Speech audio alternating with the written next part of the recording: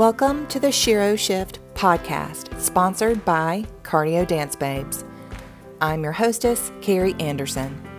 Cardio Dance Babes provides fun, flexible workouts for women, and we're committed to providing an environment for women to redefine what fitness looks like for them.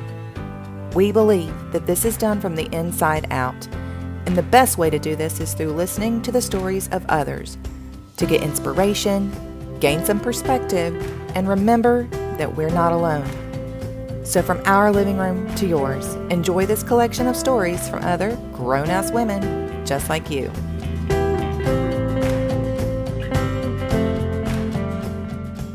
Hello and welcome, and thank you for joining us on the Shero Shift this Friday afternoon.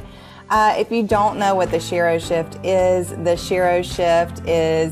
an interview series sponsored by Cardio Dance Babes. And Cardio Dance Babes, we're all about shaking that booty and having fun and being silly and having that stress relief and maybe even a little bit of a workout in there somewhere too. We really use that platform to get to the body and the mind part of women. But here at the Shero Shift, we're really trying to give this a holistic approach. And this is the soul of us. This is the soul of women. This is the part of Cardio Dance Babes. And again, Cardio Dance Babes is all about women connecting with women as women. And the Shero Shift in particular is just so near and dear to my heart, and I've missed it. And as we come into season 2 today, I've been looking back and re-listening to some of the other interviews that I've done, and I have missed this so much because I think it's just so important. Here we have a conversation. We just have a conversation with another woman. We get a little bit into her story, and I really believe that that's important because when we listen to the stories of other people, we see ourselves. And we realize that we're not so alone in this world. And I've had tons of women, in fact, Regan and I were just talking about this. I've had tons of women tell me, but I'm not interesting. I've got nothing to say. And that is just simply not true. Every woman has a story, and every story has the potential to help other women. And we never know when we're standing next to some woman in line next to us. We never know the hurts and the healing and the hope that particular life has experienced. It's its own story. Every woman is a superwoman, and every superwoman has a story. And this is where we get into the nitty-gritty of that. And remember that we're all human, that we're all doing the best we can. And let me tell you, I've met a ton of women in my life, a ton of women, and there have not been many women, peers even, maybe some older people in my family, but there have not been many peers that I've met in my life that have been as influential to me as an adult human, as the guest that we have on our show today, which is Regan. She is not only my business partner, but she's someone I actually come to. And those of you who know me know I'm not great at coming and asking for help from people. But if ever I do, Regan's the top of the list. She's an actual superhero. She is a mom of 4, a wife. I was thinking back, I think it's been 6 years. I think it's been 6 years because Sammy, her youngest, is 5, and I remember her being pregnant with Sammy. So I think it's been about 6 years that I have been in Regan's sphere. And I got to tell you, my life is nothing but better for it.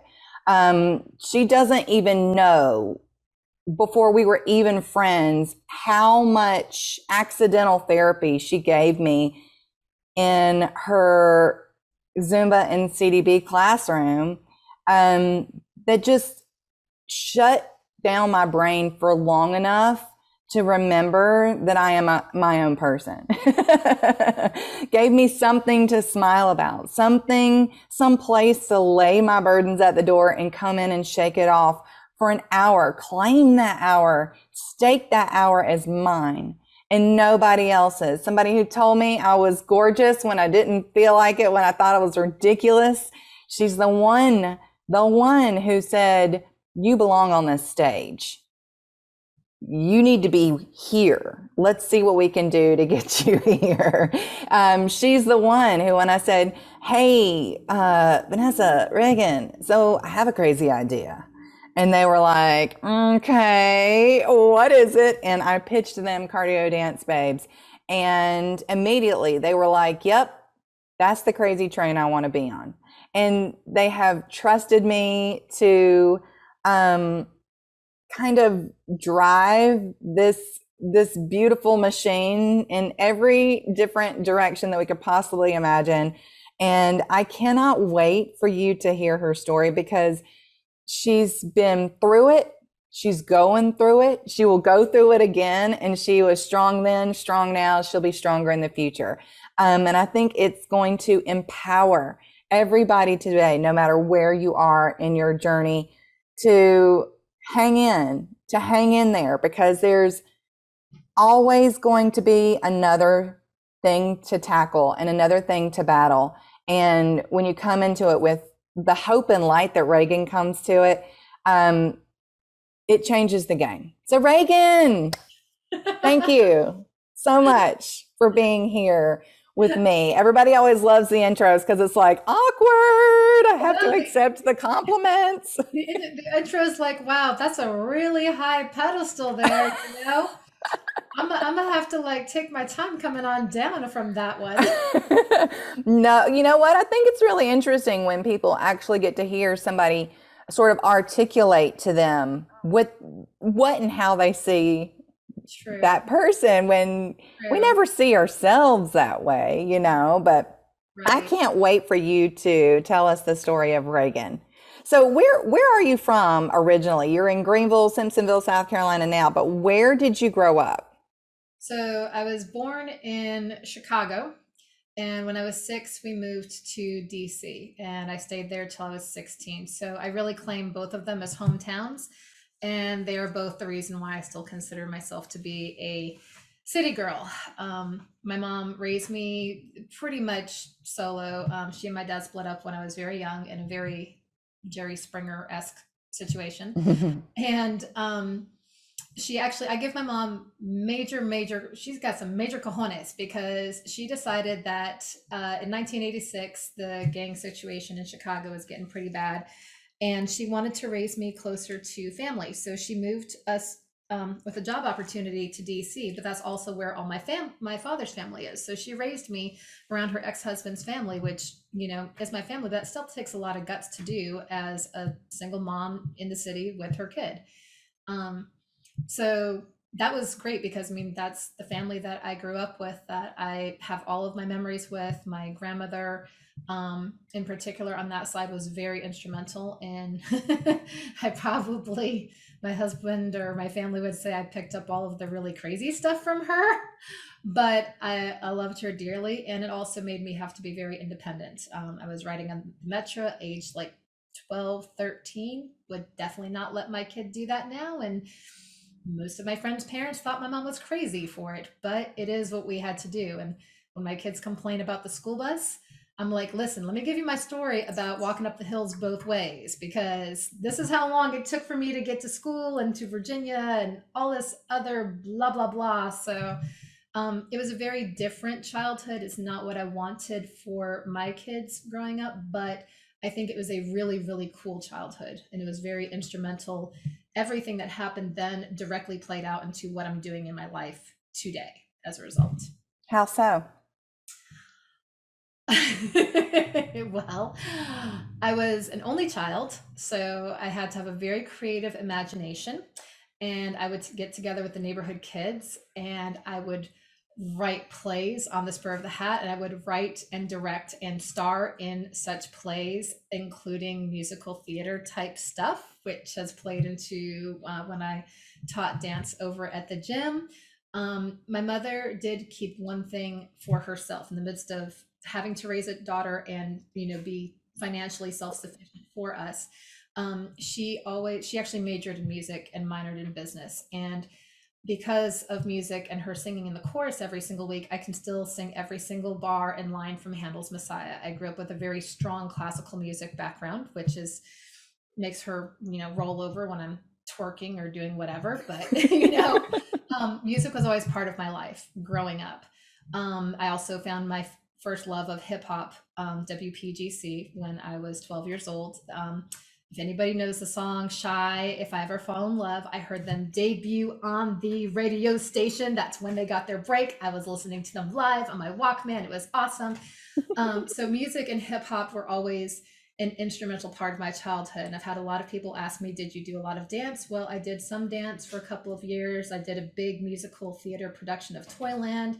So music and theater were just kind of in my blood. And that's also just what I've enjoyed going through as an adult, and it's part of the reason why I get so particular about my choreo. Like, if it doesn't work right or it doesn't feel right, I'm like, no, I am a creative artist, it has to be better, I'll work at it till it works. Or why I threw myself so much into teaching dance classes, and I wanted it to look a certain way. It was kind of my little inadvertent Broadway out. So yeah, I mean, everything that I did as a child definitely ended up playing out in becoming a creative outlet for me as an adult. I never thought I'd actually do this regularly, but here we are. So, did you go to college in DC, or did you even go to college? We moved when I was 16, which was the year of the Olympics, to Gainesville, Georgia, which is about an hour outside of Atlanta. And I came down with the hugest chip on my shoulder because I didn't want to leave my friends or the city or the boyfriend that I thought I was going to marry, because, I'm 16 years old, so I know everything. And that was really where things started to go really crazy. At 15, I was diagnosed with type 1 diabetes. This was back in Virginia. And that was kind of, I don't want to say it was the downfall of my academic career, but I used it as a crutch. Um, I had that happen in DC. We moved down to Georgia. I came down there kicking and screaming with the worst attitude in my life. Like, I have not been back to Gainesville since I left. And I've really started to, this is kind of where we talk about, I've heard from a lot of ladies that like this age from 17 to 20 to 21. That's a period of time that I've literally blocked out for the most part. Got into a lot of trouble, did pretty much everything you could possibly imagine, except for drugs, only because I kept seeing all my friends get in trouble for it, and I decided it wasn't worth my time. And I did not take care of myself with my diabetes at all. I was in and out of the hospital for DKA like 6 times in 1 year. I think I was 17, 18 years old at the time. Can you explain to people what that is a little bit? Oh, DKA. DKA can kill you. Not joking. DKA is when your blood sugar is so high that your body literally starts to poison itself. It's not the same thing as keto diet, but it does produce ketones, which are the destructive ones, where it literally starts to eat your muscle and poisons you. Typically, if you hear of somebody dying from a diabetic coma, that's when they've gone into diabetic ketoacidosis. So yeah, so all of this period of time of me rebelling with teenagerhood and fighting with my mom and saying, okay, that's it. I need to get out of the house, moved out at 18, started working restaurants, started working at Quick Trip, doing whatever, and just really, oh, and I got fibromyalgia during that time too. So I was working at QT, and I thought that I had strained my back from lifting. They've got these really big, heavy trash bins over on, it was at a truck stop. So we had really heavy trash bins that would get loaded up with tons of gallons of pee. It was so disgusting.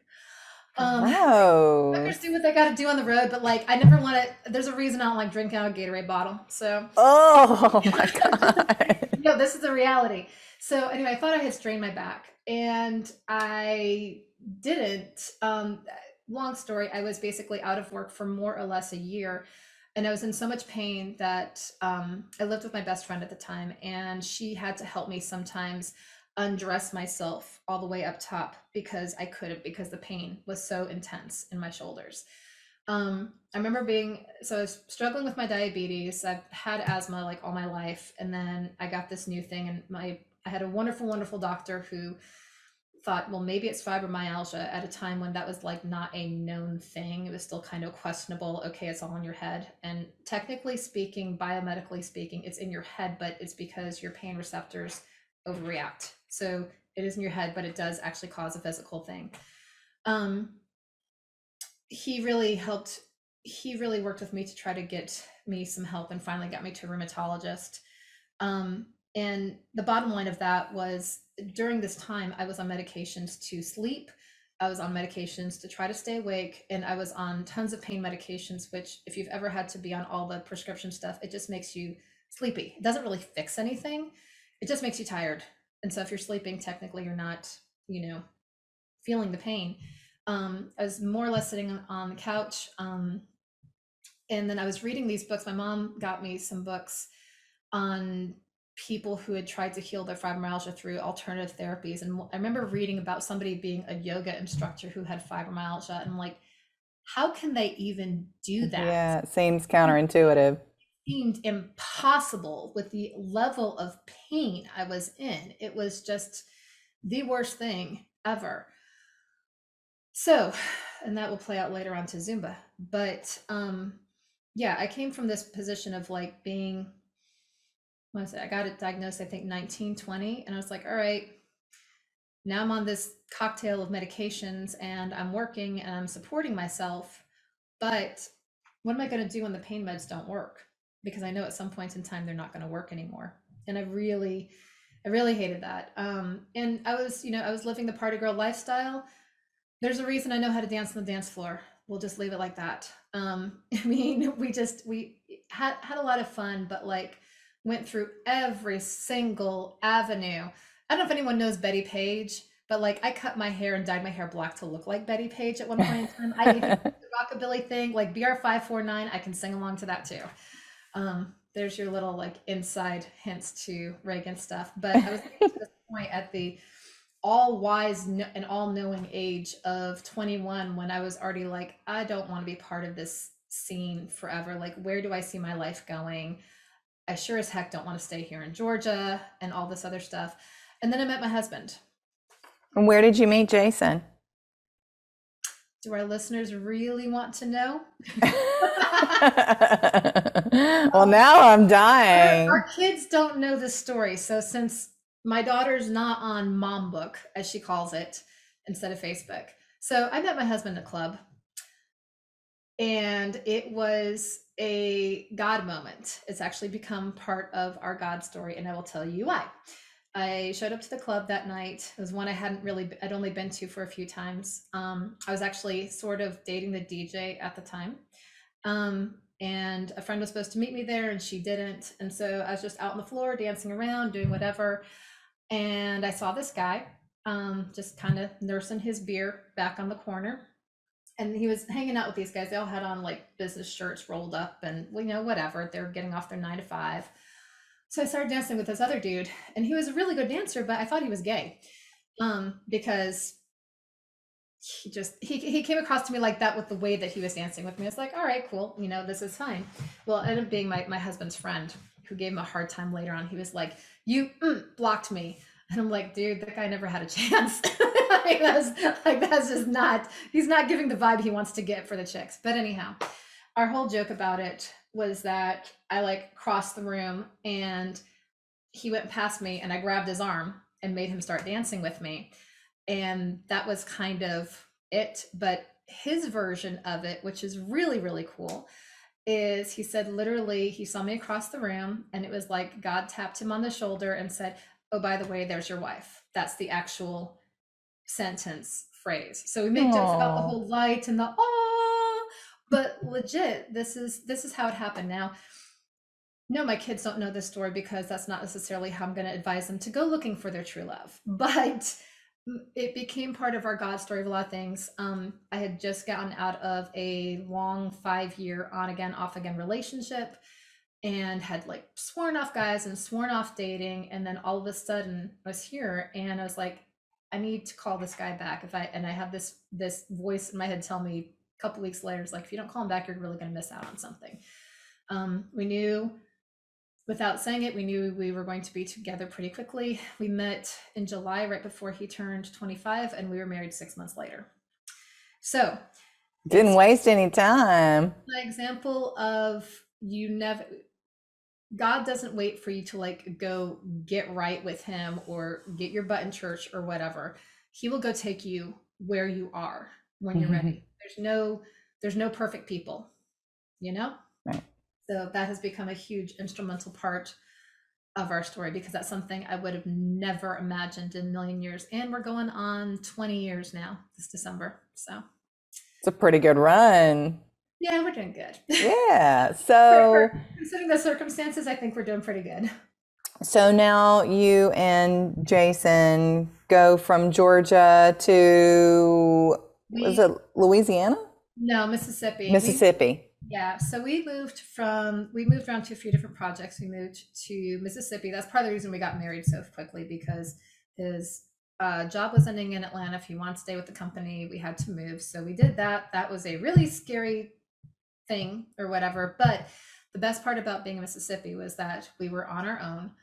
And I highly advise that for anybody getting into any major committed relationship. You need to get away from your family and your friends and just be in a place where it's just the two of you, and you have to duke it out, and you have to figure it out and figure out how to lean on and complement and work with each other, because it will make you or break you. You know, and I think it's a great thing. But we've moved from Jackson, Mississippi to Jacksonville, Florida for 6 months. That was awesome. It was like the honeymoon we never had, because we were just at the beach every single weekend. It was gorgeous. Went down to West Palm Beach for 4 years. That's where we had our daughter, Anaya. That's also where I went through 3 hurricanes, so no thank you. Moved back up to the DC area for about 18 months. That's where I had Christopher. And then it was finally time for us to kind of like, he was now location independent with his work, and his family had all moved from North Carolina down here to Simpsonville. So we came down here too. And interestingly enough, I was not going to have any more kids after my first 2 kids. But both of my husband's grandparents, who he was very, very close to, and another uncle, all passed away within 6 months of each other, of us moving down here. And I saw what his family had to go through as they were processing this loss. They went from like their original nuclear family of 5 down to 2 in 6 months. And I was like, maybe we should have some more kids, because I didn't want it to just be Anaya and Christopher later on. And I knew that when stuff happened with my mom, it was just going to be me, because I'm an only child. And I was like, you know, even if they're not completely connected, at least they've got somebody else with their DNA in the world. Right. So we ended up having a couple more kids. And then that kind of brings us around to... But you had some trouble with that too, if I remember. I don't get pregnant easily. Yeah. Like, considering we've been married for almost 20 years. And it's risky for a type 1. It is risky. I mean, honestly, my best blood sugars have been when I'm pregnant. But no, I had friends, I went through, I don't know if I could call it infertility, because I'm very fortunate. We've had 4 kids. They've all come out relatively healthy. No complications from diabetes or anything like that. But it's not something that happened all the time. My kids are 2 and 3 and 4 years apart. They're 10 years top to bottom. And again, I'm thankful that worked out. I mean, as a kid, I thought I wanted 6 kids in a station wagon, but I think I just wanted the station wagon. So we stopped at 4. And if we have another one drop in our lap, I'd be totally happy with that. But I'm 41 now. Like, I can't imagine going back to diapers when I've got a kid who's about to be driving herself. Yeah. And you've recently been able to put the youngest in school full time for the first time ever. So yes, this is a season of new beginnings for me, because I have all of my kids in school. So I now have 6 hours a day, 5 days a week. Technically, all this free time hasn't happened yet. I'm still kind of looking to see where that is, but it's given me some more breathing room. And it's a season of transition, because I don't have somebody yanking on my hip, asking me for a snack or needing me to wipe their butt or whatever's going on. So I've got that transition going on. I've started to cut back on like all of my other extracurriculars so that I can really focus in on my two passions of cardio dance babes and writing. So that's been another transition. And then for most of y'all who are close to me, but other ones who may not know, I did lose my mother rather suddenly back in March. It was not COVID. It was ended up being a brain tumor. But it's something we had no clue about. And she was like fine. And then 3 weeks later, she was gone. And that has really, going through this entire grief journey, it's nothing like having that sort of thing happen to you makes you really reevaluate your priorities and figuring out what you're putting your energy into, and honestly, what you want your legacy to be. Because I was raised in a very go, go, go, go, go, go environment, task oriented. I defined everything by what I got done, how much I got done, what the title was. It was all about, in some ways, like the image and the to do list. And that was where I found my worth. And I continued doing that even as a mom, even after teaching Zumba and doing all these things. And what was happening is that my family was getting, my classes were getting the best of me, and my family was getting what was left over. And that Mm-hmm. wasn't very pretty. And I realized that I didn't want my gravestone to say she was the best Zumba instructor ever. I wanted to say loving wife and mother. So I can't keep pushing off my kids to do my to-do list because they keep growing, and that to-do list isn't going anywhere. So Yeah, we only get so much time with them. I was telling somebody the other day, Kenton, who is my youngest, is 10. So that means I have 8 years. That's it. With my oldest, I have 5 years left, yep. not just to teach her how to be an adult, but to teach her how to have a relationship with me past that. Mm-hmm. And it blows my mind. It absolutely blows my mind. I mean, when they say, and I had Holly Pollard popping up on here somewhere. And when I say that the days are long and the years are short, So true. So true. there's not a better description of motherhood that I have found, other than cleaning your house with kids is like brushing your teeth while eating Oreos. That's my other favorite one. But 1,000% at that, you and I have talked about this a lot. It's been a struggle for me, and I've been able to mentor, I don't want to say under you, but at least beside you in a lot of ways when it came to having a yes and, where it wasn't like I'm either a mom or I'm a woman. You've always done a really good job of saying, you know what? Actually, I'm both, and I get to be both. And so while you have always been super mom in my eyes, I know you don't feel that way, but you've always been super mom in my eyes. Let me tell you, if I had 4 children, I might as well have 4,000 children. That's what it would feel like to me. You know, I had a foster child for a while, so we had 3, and it was just like, I don't have that many arms. I just have the 2. So I am always like so surprised by how people with more children handle it, because I would not do well. But you always handle it so beautifully and so gracefully. And even so, I mean, just the way you have always recognized the fact that you were like, you know what? Yes, my children get the best of me, and I can't give them the best of me if I don't do something for myself. You have always set such a beautiful example of that. Can you tell me how you came to that? Especially when it came to when you started taking Zumba classes. I think sometimes we all end up sort of with a job by accident that, you know, we love, and then we realize, oh my gosh, maybe it's getting in the way of something else. But how did you come to Zumba? And what I like to think is back to yourself in a lot of ways. That is very, very true. Whew. Let me backtrack slightly. So in high school, I was that, let's say, not daredevil, but like a very devil may care person. I experienced a lot of peer pressure. I was the person where the more you'd pressure me to do something, the further I was going to be like, no, smack it in your face. Like I had a lot of friends who were in drug culture who I probably got a lot of secondhand smoke, but they pushed me for various reasons and all this other stuff. And I'm like, hell no, you're going to be pushing me this hard, then I definitely don't want to do it because now you're trying to make me do it. Don't tell me what to do. Pretty much. Yeah. I mean, you're a teenager. You say this to everybody. You bump the It's authority. a skill. I told my kids the other day, I'm like, man, I hope you say no to drugs like you say no to me.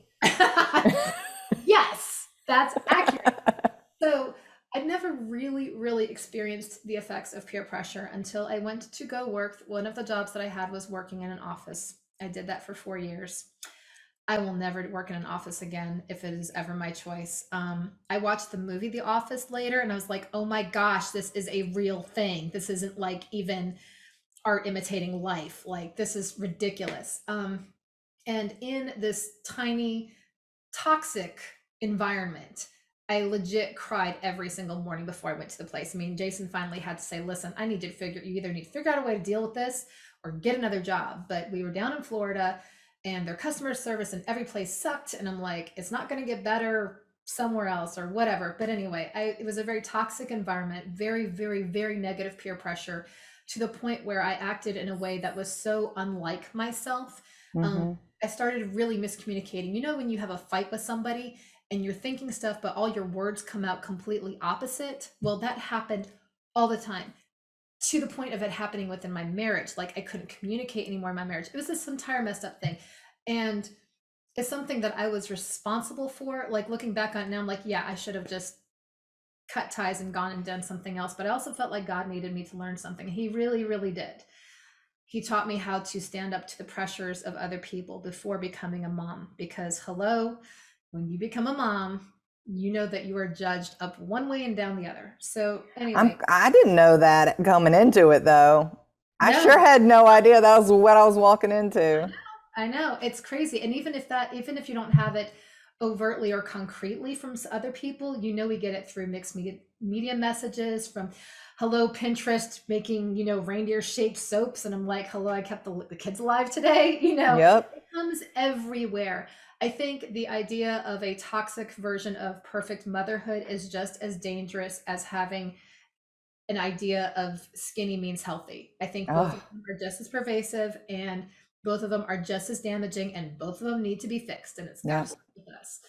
So, going into a few years of motherhood like that, I really kind of lost my self esteem, my self worth. I actually got a chance to reconnect with my best friend from childhood, like the one who brought me to Christ, the one who knew me inside and out. And she looked at me one time, she was like, Reagan, what happened to you? Because she was always the more meeker one, and I would be like having to take up for her or like push her to go do whatever. And now our roles were completely reversed. It was the weirdest thing in the world. But I needed somebody to say that to my face. More time goes on. Couldn't really, I never did. I was listening to your podcast, Carrie. Yeah, just because I want to have a bunch of kids and stay home does not mean that motherhood is like my ministry. I suck as a stay-at-home mom. I'm totally okay with that now. But it took me a long time of realizing that I didn't, I could love being a mother and not love every single moment of parenthood. Because just like you can love being married and you can love your spouse, doesn't mean you got to like every single second of it. It Mm. took me a long time to get to that point. So I had Aaron, who was number 3. This was after a really bad pregnancy. I mean, it was just a very, very difficult pregnancy. Friend of mine from preschool is like, hey, let's go try out the Zumba class. I go to it sometimes and do whatever. So I was like 3 or 4 months postpartum. She drags me over there. Now, let me tell you, this Zumba instructor also teaches body combat. So that should also let you know what I was walking into as a Zumba thing. Went there, blood sugar is to the moon, walked out halfway through because I thought I was going to die. In most of my classes, I've already heard this story, but I tell people this because they do need to hear it. I walked out because I thought I was going to die, but I loved it. So I came back and I set new goals for myself. I wanted to make it all the way through class.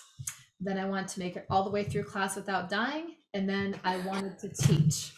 I wanted people to feel the way that I felt coming into class. And through the process of teaching Zumba and going from like being in this back corner, hello kitty, being in this back corner to all the way up front, again, using all this music, theater, musical theater background, the performance aspect. Hello, Shakespeare, I love you.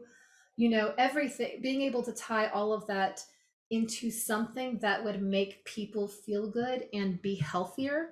That's really what it came down to. I did lose weight with it, but that was not the whole point. The best thing out of it, besides it helping me control my blood sugars, was that it helped me with my fibromyalgia. I don't take any more pain medications. I haven't for, well, really since as long as I've been teaching Zumba, so about 10 years now.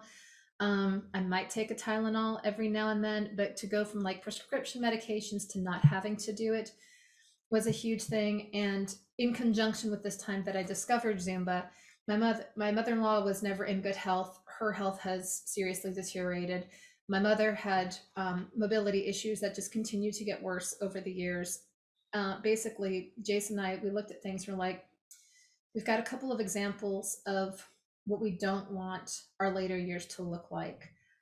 We need to do something about this now. And we both decided we needed to show better examples for our kids, as well as just try to keep ourselves healthy enough for later on. I mean, my goal in life is to be able to get down on the floor and play with my grandkids if I should live so long.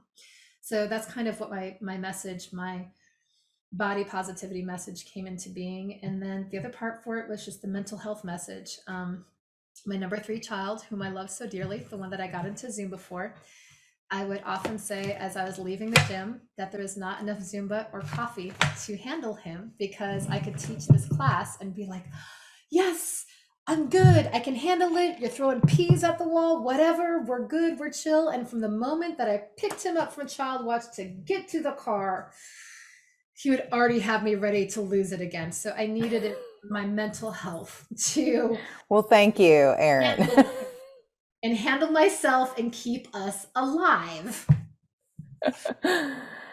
Yeah, I agree. I agree. And I love Erin, by the way. Erin's your third. I do. He is so funny. But I remember coming into your class and you saying, listen, this is our therapy. Yes.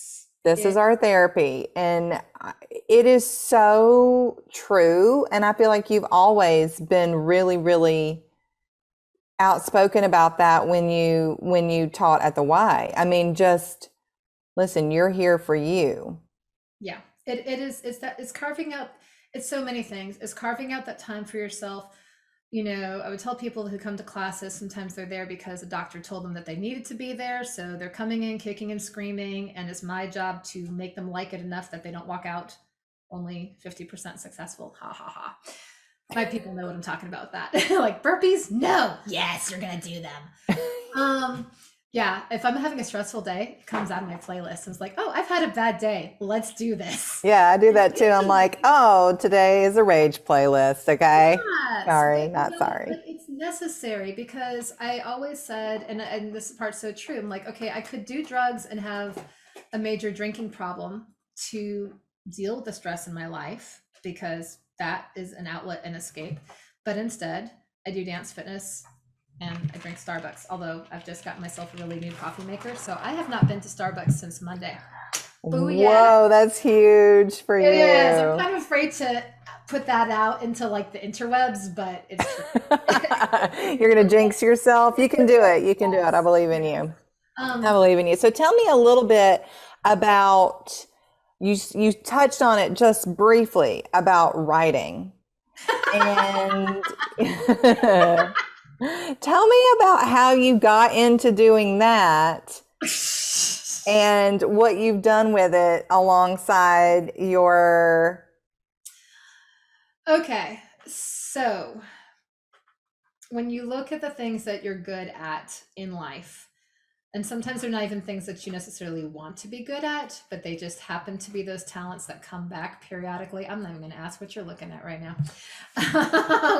I'm looking at comments over here. We'll come back to it. It's Dion's like, yeah, tell me. I want to know, because I feel like this is one of the things that people don't know about you.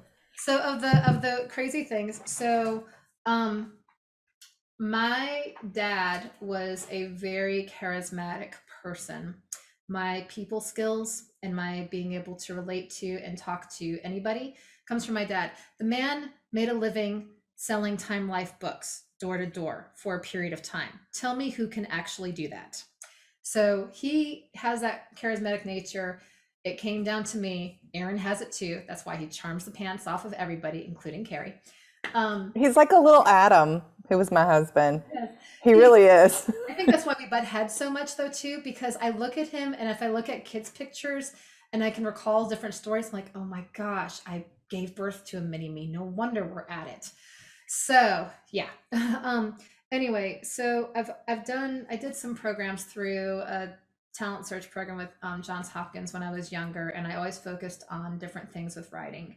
Um, and I would say I would be like a more reluctant storyteller, but I do love reading stories and connecting with people through their personal narratives and just hearing what's happened in other people's lives, whether it's just what they went through on a daily basis, like what was it like to be in World War II, or what happens when the world falls down around you and how do you handle it. Like one of the books that I'm reading right now on grief is called The Dead Moms Club, and that's exactly what it is. She's like, if you're a member of this club, I'm so sorry. Here, this is how we're going to walk through it together. So I've always enjoyed reading and writing and doing a whole bunch of stuff. And then I decided I wanted to do a side hustle. My mother, my mother was your typical grammar Nazi. She would correct my speech every single time I spoke and everything that I looked into. So I just kind of got more of a discerning eye for that growing up. And I'm one of those people who be like, that comma's in the wrong place. Put it where it belongs. Or that should be a semicolon, not a colon or whatever. And those things that, they just get at you. So I thought, well, maybe I should just try to do that as a side hustle since I've got a good eye for it. So I started taking a proofreading course.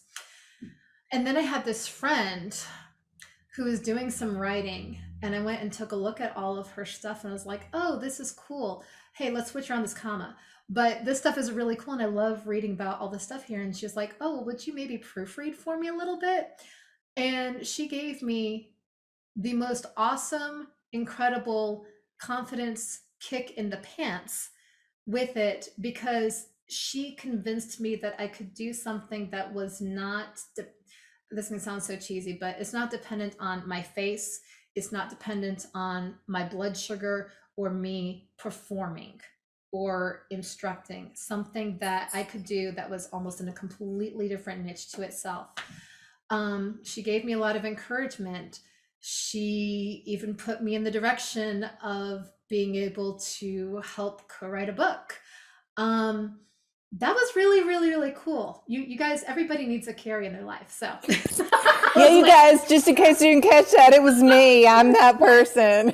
Yes, but teaching, I mean, it's kind of like, Carrie, for me, you were like, people talk about they had that elementary school teacher or that high school teacher where they sucked in all their other subjects, but that one teacher believed in them and said, you can do this. And that's been Carrie for me for like so many things. Also because, I mean, she's coming from left wing. She's my friend, but she's not my family. Like, she didn't have to flatter me this way, and she doesn't have to wake up next to me every single morning. She was an outside person who recognized something in me and found a completely different creative spirit. So yes, so the website is in progress, but it will be called Bruckner Proof because you don't need to be bulletproof, you just need to be Bruckner Proof. I love it. Thank you so much for the keto coffees, for the idea. Oh yeah, bulletproof coffee. Yeah, absolutely. Well, and it's not just that. You write all of our emails and some of the blogs and things like that you have done. You proof everything that goes out. Whenever she doesn't proof my stuff, because there was a big chunk of time after Reagan's mom died that there were errors in everything, because I was just like, oh well, send. And I apologize for that because I'm a speed writer. And so Reagan's always been the one to come behind me and be like, another set of eyes. And my copy suffered. That's okay. Better done than perfect. Better done than perfect. Well, I am very excited, and it is true. I've used her for not just cardio dance babe stuff, but professional stuff as well. My husband has used her um, to proofread and edit things, and it's a skill. It's a skill set that not everybody has. He and I both have written a couple of books. She's done some of the editing for some of that, and I oh, she says Dion says she loves reading the emails. I do too. They're so much better when Reagan does them than when I'm like trying to write a novel or something. I'm like, the I people don't need to hear that right now. Carrie, I like your voice. I love how Carrie writes because she writes the way that she's speaking, and then she'll say something. She'll be like la la la la la, and then she'll just hit you underneath with an uppercut. I'm like, oh, that hurt, but I needed to hear that. I really needed that. Yeah, I gotta just say that here's the thing. I think so many women get to a point in their lives where they're like, well, this is just what I am. I'm a hat. I'm a mom hat or a wife hat or an employee hat or when it was me, it was I'm a nurse. I can't not be a nurse. That's who I am. That like, it's in so many hats become our identity. So much so that some of the strengths that we always had when we probably took the strength test or whatever in high school before they like, put us in shop or in home ec or in theater or whatever. Cause we had to do something like that is kind of like, you tell us what you like and we'll put our extracurriculars, we'll put you in what works for you. And I think that we forget because we almost have coped ourselves out of the things that we're really good at because we are dealing with other things. And it's not that one thing is more important than the other, but I feel like coming into the end of 30 years old, 30s, going into the 40s and into mid 40s, there's this thing that happens. And whether you're listening to this and you're a younger woman or you're more mature like Reagan and I are, or even maybe slightly more mature than Reagan and I are, because we can be pretty immature when we want to be. But I think there's this thing that happens where we sort of remember and reclaim and add it to its own, like it gets its own hat. Have you found the transition of stepping back into owning that a little challenging, considering you still have kids and you're being very careful and cautious not to overcommit so as not to pull from them? It's still a big transition. I really expected the first week that they were all in school that I was just gonna I opened myself up emotionally to like feel all the feels and do everything. And do you know, for those first 2 days, I wasn't even home. I was out driving around taking care of stuff for them. Because if you were in South Carolina for the first day of school, they had tornado drills and Hmm. mornings, and it was this entire just completely mess. But I don't know. It's weird. I got to have a conversation with my mom on my 41st birthday, and it was probably one of the last truly coherent conversations before everything went south with her. But it was a beautiful one. I told her that I wasn't going to work at the gym anymore, which was a huge transition of identity shift because I had done it for 9 years.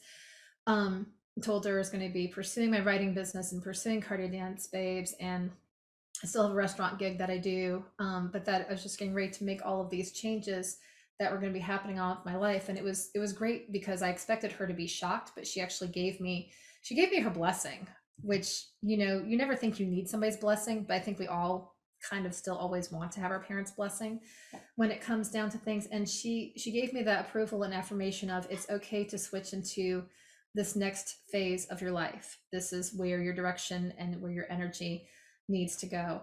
I still find myself getting very, very quickly overwhelmed by a lot of stuff happening. We still have a lot on our plates, and I'm trying to make sure that I don't just cut one thing out of my schedule and then push something else back in. I feel like I'm afraid of a vacuum. I'm afraid of not having a to-do list that's so long because I don't know who I am without that. Um, I almost don't even know, I don't know how to move or operate with margin in my day. I'm one of those people who's really great at like, let me give you this advice, but I cannot apply it back to myself. Um, so yeah, I'm trying to think about like, what do I need to do to serve my kids and serve my family effectively and make it where I don't have to run around like crazy. So I'll let you know when I Is there some fear too of in the quiet, then you have to deal with some of the grief stuff as well? part So of it. how long ago was your mom? That was in March. So we're going on 6+ months, something like that.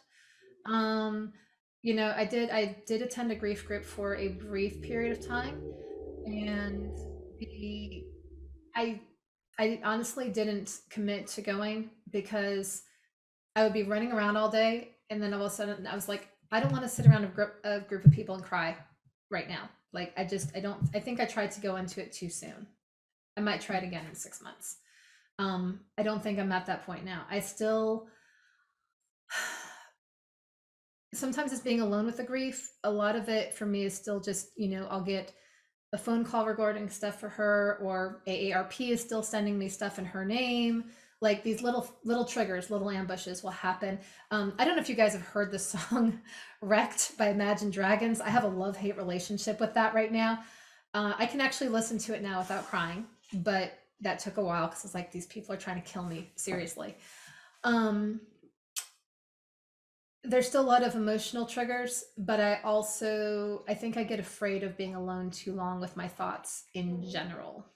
I'm a generally very extroverted person. I do need some downtime. I'm a very, very avid reader. I do need enough downtime to recharge from peopling, as my daughter calls it. It's a verb. Um, but if I'm alone with my own thoughts for too long, I do the quintessential tearing myself down. I am my worst critic. All of my faults become magnified. Why haven't you achieved this yet? Your A1C's in the tanks. Oh my gosh, you didn't do your push-ups. Whatever it is, um, become much more magnified. So if I keep myself busy, The shoulds. I should have. The shoulds yeah, are a yeah. load of should. Mhm.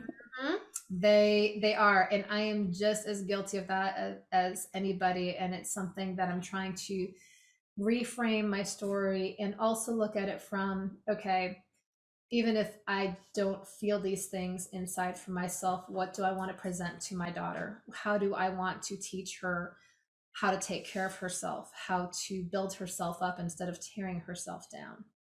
So there's a lot of that. I'm still figuring it out, still trying to figure out what I want to be when I grow up. I'm 41, it's taking a little while, but we'll That's get okay. That's okay. Fine wine, right? With age. So let's start getting a little bit into the three G's. And if you don't know what the three G's are, it's just kind of how we we start pulling together the time that we've had together, and we pull out a few things to be mindful of as we leave our time with the Shero shift. So Regan, can you tell me what in your story are you most grateful for? I'm actually most grateful for the challenges because, and I think most people agree. Now, I'm not going to say it on everything, but the challenges are what make you stronger. You can't be grateful for the sunshine unless you have the rain. I know that sounds so incredibly trite, but seriously, everything that happened with my mother has made me value the time that I have with my kids so much more. And even though I beat myself up for everything I ever did wrong with my mother-daughter relationship, I'm so grateful to her for all the things that she taught me. Um, so those are the things that the challenges. Same thing with diabetes. Would I be teaching Zumba and doing all of this crazy stuff if I didn't have it? Maybe, but it's taught me a lot. I mean, there's quite a few areas in my teenage years where I was really on a train wreck. Um, that might have completely crashed and burned if I did not have the diabetes to keep me in check. We even had a bad car accident that happened during that time. That was not an accident. I fully believe that God allowed that to happen, because when that happened, it did change the trajectory of several things that went forward. A wake Um, up call. Yeah. it was huge. It was a very pivotal moment, because it was a defining moment for me. I still get nervous driving on the highway, since it happened when I was 17. Um, but it was a guardrail where I was just completely speeding down the road. Not literally, guys, figuratively. The car wreck ended up being a guardrail for my life, whereas before I had no limitations, no boundaries keeping me back. So I think the challenges are there because that's how you grow. Right. You, So what do you need to give yourself some grace for? what don't I need to give myself grace for? Isn't that the $1 million question? I was actually thinking about that. I'm like, they don't have time for this. I think I will say the most active thing I need to give myself grace for is to actively try to let go of the guilt that I have, that sprung up from everything happening around my mom dying. Um, in the end, there isn't anything I could have changed, but anybody who's been in the situation knows that you're always going to have some of those regrets. And on paper and in my head, I know those regrets aren't serving me, and she would not want me to feel that way. But my heart hasn't reconciled that yet. It's still hard to sleep. Um,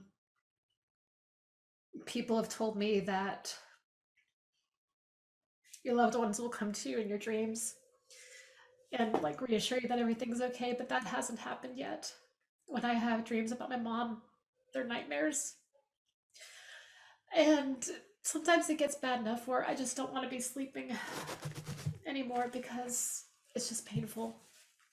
So it's something I'm working through. Um, I have posted a lot about it on Facebook, mainly because all of this grief process has really hit me inside the head, and I want people to know that they're not alone. That this is, both of this is normal, and it's okay if it's literally coming at you upside the head, because I was not prepared for how any of this grief journey would play out. So, for all of that, I'm trying to just give myself grace and try to let go of those feelings that are not serving me well. But as you know, you can think one thing and you can know one thing, and then your heart tells you something different. So I'll get there. Not there. What are your goals going forward? Whew, to get my website up and launched. To get my website up and launched for our cardio dance babes, I have had a plan like way, way, way back on the back burner of doing like a hit express program of things that we can do, because I like mean music that makes you move. That sounds pretty bad, but literally routines that you can do on a quick 30-minute break. I want to get my strength and I want to get my stamina back. I kind of lost that during everything that was happening with my mom. So that's what I'm going to use to do that, as well as strength with Vanessa's Vicious Vixens. And I want to get those parts of my body back, because feel good endorphins are real from exercise. And I need that. I need to feel a little bit more like my old self again. I love it. I love it. Oh, well, I'm going to take a few minutes really quickly and pull out a few things that I feel like really need to, I think all of us could really sit and let percolate for a few minutes today before we go on about our time. But the first thing I want to really point out is that, first of all, you never know when you're somebody else's hero.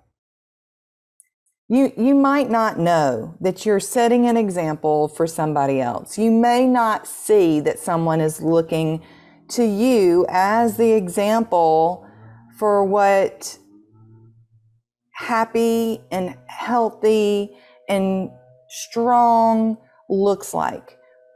But 9 times out of 10, somebody somewhere is watching, whether it's your own kids, whether it's your nieces and nephews, whether it's your friends, whether it's your coworkers, you're an example to somebody somewhere. And when you are somebody's hero, Shero, if you will, it's an interesting and hard and beautiful thing to see when your heroes have to go through challenges, to see them have to hurt, to see them have to struggle, to see them have to go through shit that's not fair. And also to see how much stronger somebody gets because of it. And Regan is such a beautiful example of grief and grit and coming out stronger for it. She was stronger, one of the strongest people I always knew before she went through this with her mom. I'm seeing her get stronger all the time, not because of it, but alongside it.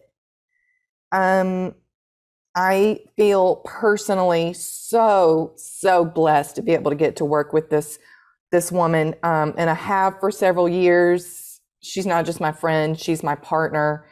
And I think I speak for Dion and Vanessa too when I say that, you know, we are not the same without you. And we absolutely need everything Regan to make this thing stand as strong as it does.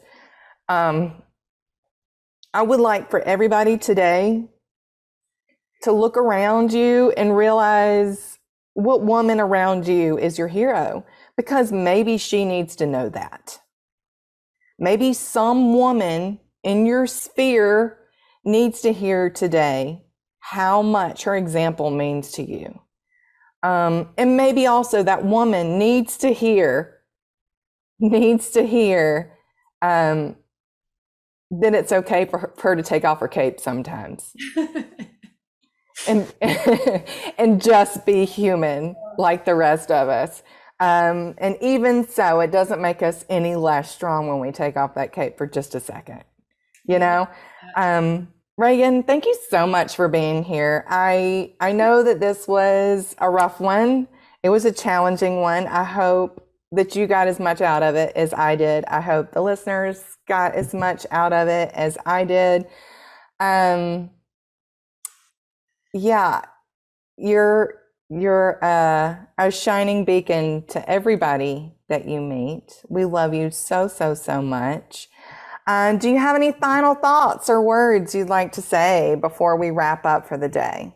Well, besides the fact that Carrie's here making me bawl. Sorry. Me too. Y'all know how I love to cry on camera. It's my favorite. The things I would love to say, besides the fact that I love Carrie and Vanessa and Dion so much for doing this and for, you know, pushing me out of my comfort zone, and for, you know, having such a great group of women who will support you and lift you up, and also tell you when you're not doing it right, but in the most loving way possible. Like, these are the best kinds of friends to have. The only last thing I want to leave with you guys, and this has always been my message, and I realize I don't think I really said it in this podcast so far, but you are worth taking an hour or whatever time you need to for yourself, whether that's, you know, doing yoga or dancing with us, or throwing a Jackson Pollock on a huge canvas, or whatever you need to do. You are worth taking the time for. I didn't do it for a very long time and had a very bad case of mommy burnout. And I find that that happens if I don't take enough time for myself. I do burn out, but there's the phrase of there's 24 hours in the day. 23 of those other hours can be used for other people, but one of those hours you deserve to have for yourself. You can't pour from an empty cup. I'm living proof of it. I think all of us have experienced that at some points in time. So step into your womanhood, your femininity, do whatever it is that you need to do, figure out what it is that works for you, because that's the only way that we can make any lasting change for ourselves, for our kids, for the next generation, all of it. You are worth it. That's not a Maybelline ad, although they actually did get that one right. To do what you have to do for you.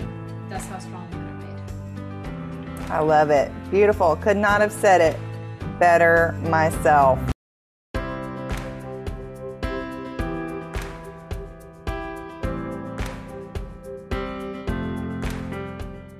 Thank you for joining the Shero Shift podcast. The Shero Shift podcast is sponsored by Cardio Dance Babes.